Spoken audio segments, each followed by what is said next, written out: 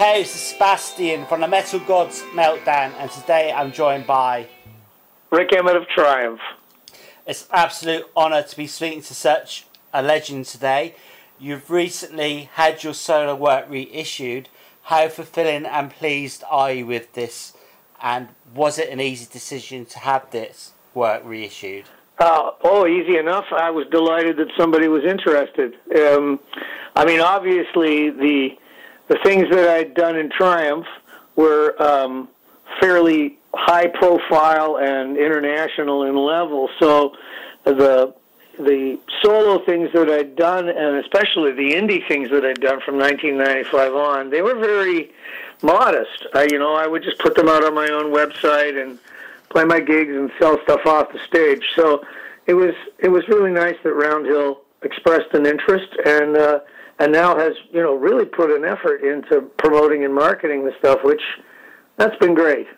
And of course, Triumph even have the classics and an upcoming documentary release soon as well. What can we expect from that? Banger Films is the company involved, and they've done an awful lot of great stuff. And as a metal writer, you'll know that they've done justice by Rush and Metallica and you name it, Iron Maiden. And I think you can expect that it's going to be a little surreal, kind of in the sense that it's the story of our lives. So, like, they gone back before the band started to the bands we were in before, and then they've really covered all of the territory, and there's a lot of territory to cover. Band started in '75, so it's been the better part of 50 years. Are there plans to get back in the studio one more time with Triumph? Would it happen? The documentary, we actually got together in November of last year and rehearsed for a while, and then we played 3 songs for a fan fest that got filmed for the movie. But I suspect someone would have to be dangling millions and millions of dollars to make it happen. I'm not sure that's gonna happen. So I'm not sure that there's a reunion in the offing. I've kind of hung it up. I stopped playing my own gigs the beginning of last year, and I don't really miss it. I've stayed creatively busy, and I enjoy myself making records in my studio and putting things out on my website, and I've started writing books and things. And so, and the drummer Gil, drummers, it's a tough gig for guys when they get older.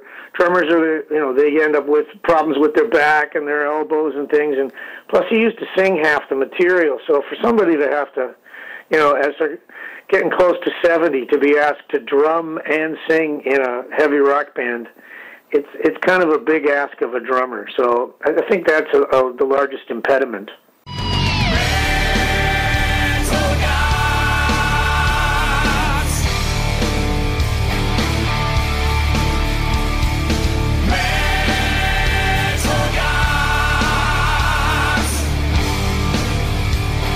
So how pleasing was it to be awarded an honour for your contributions to the music industry in Canada?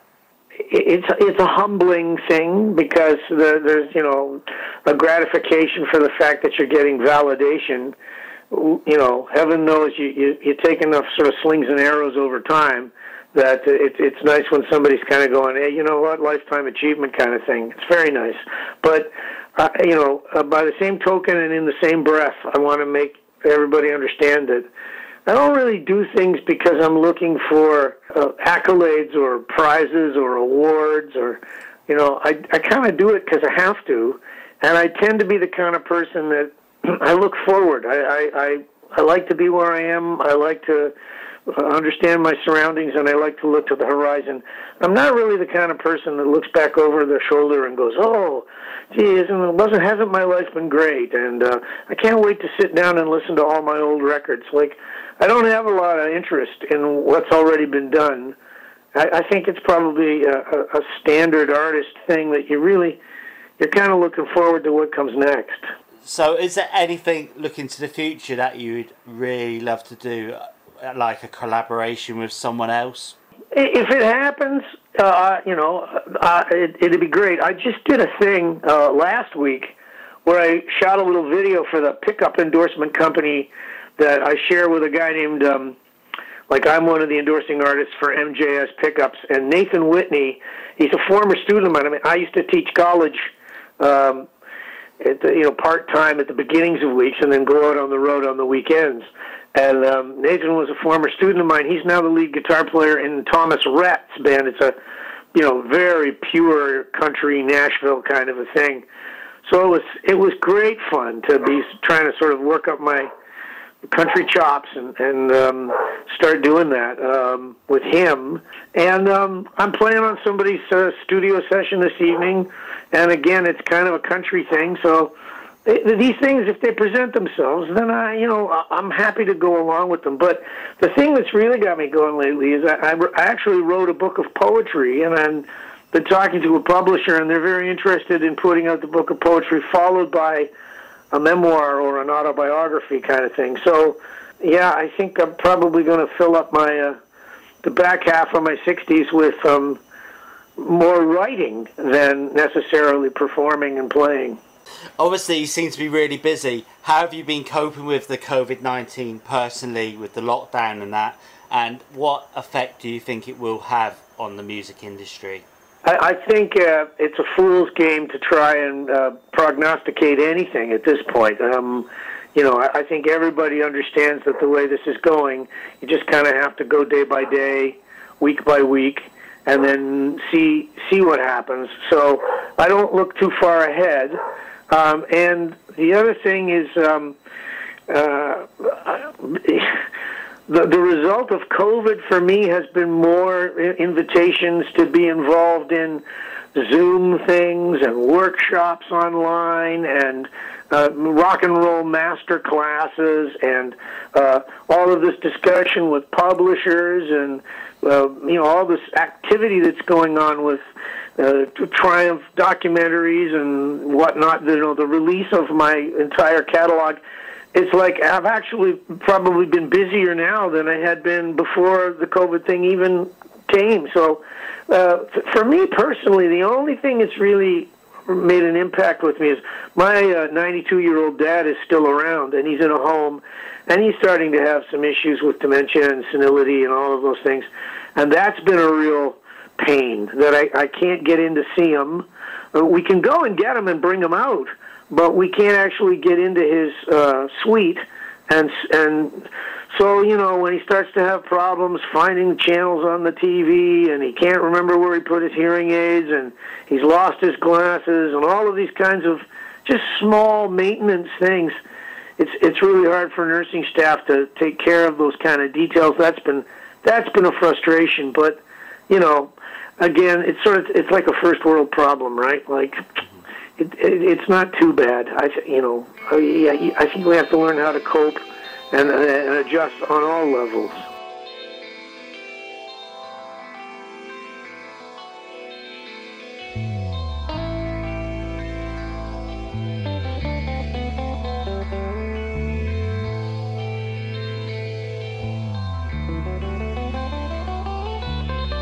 It's the same old story all over again. You turn a lover into just another friend.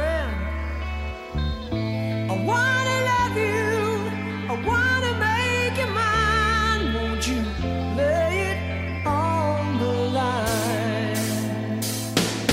I'm tired of playing foolish games. I'm tired of all of your lies making me insane. I don't ask for much, the truth will do just fine. Won't you lay it on the line? Lay it on the line. Lay it on the line. Lay it on the line. Don't waste my time.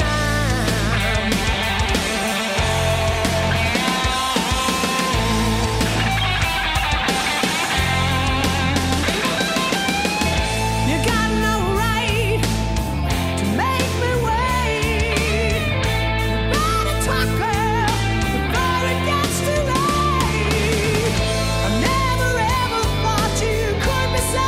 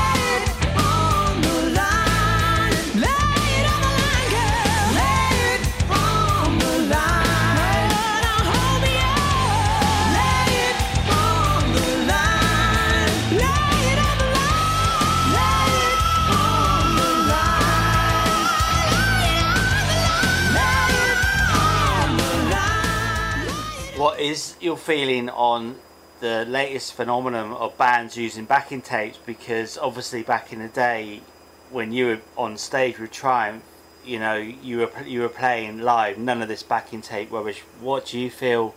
Well, it's an interesting kind of a thing. I mean, we don't live in the world that I grew up in. You know, we live in a different world now, and certainly the whole advent of a digital universe has now, you know, firmly taken hold, so that, you know, the idea of playing along with machines and like, when I was a kid, it was really hard to find a drummer who could play in time and keep the beat from the beginning of a song all the way through to the end like a metronome. Like, they just weren't good at it. Their time would sort of be up and down and all over the place. But nowadays, I mean, even the most intense metal drummer, or the funkiest of R&B kinds of drummers, they have this uncanny ability to be able to play like metronomes, like just quantized feel. And it's because they've grown up playing the click tracks and playing the tracks that are all quantized. So it's a different world. And when it comes to actual live performance, if somebody does too much of playing with backing tracks or,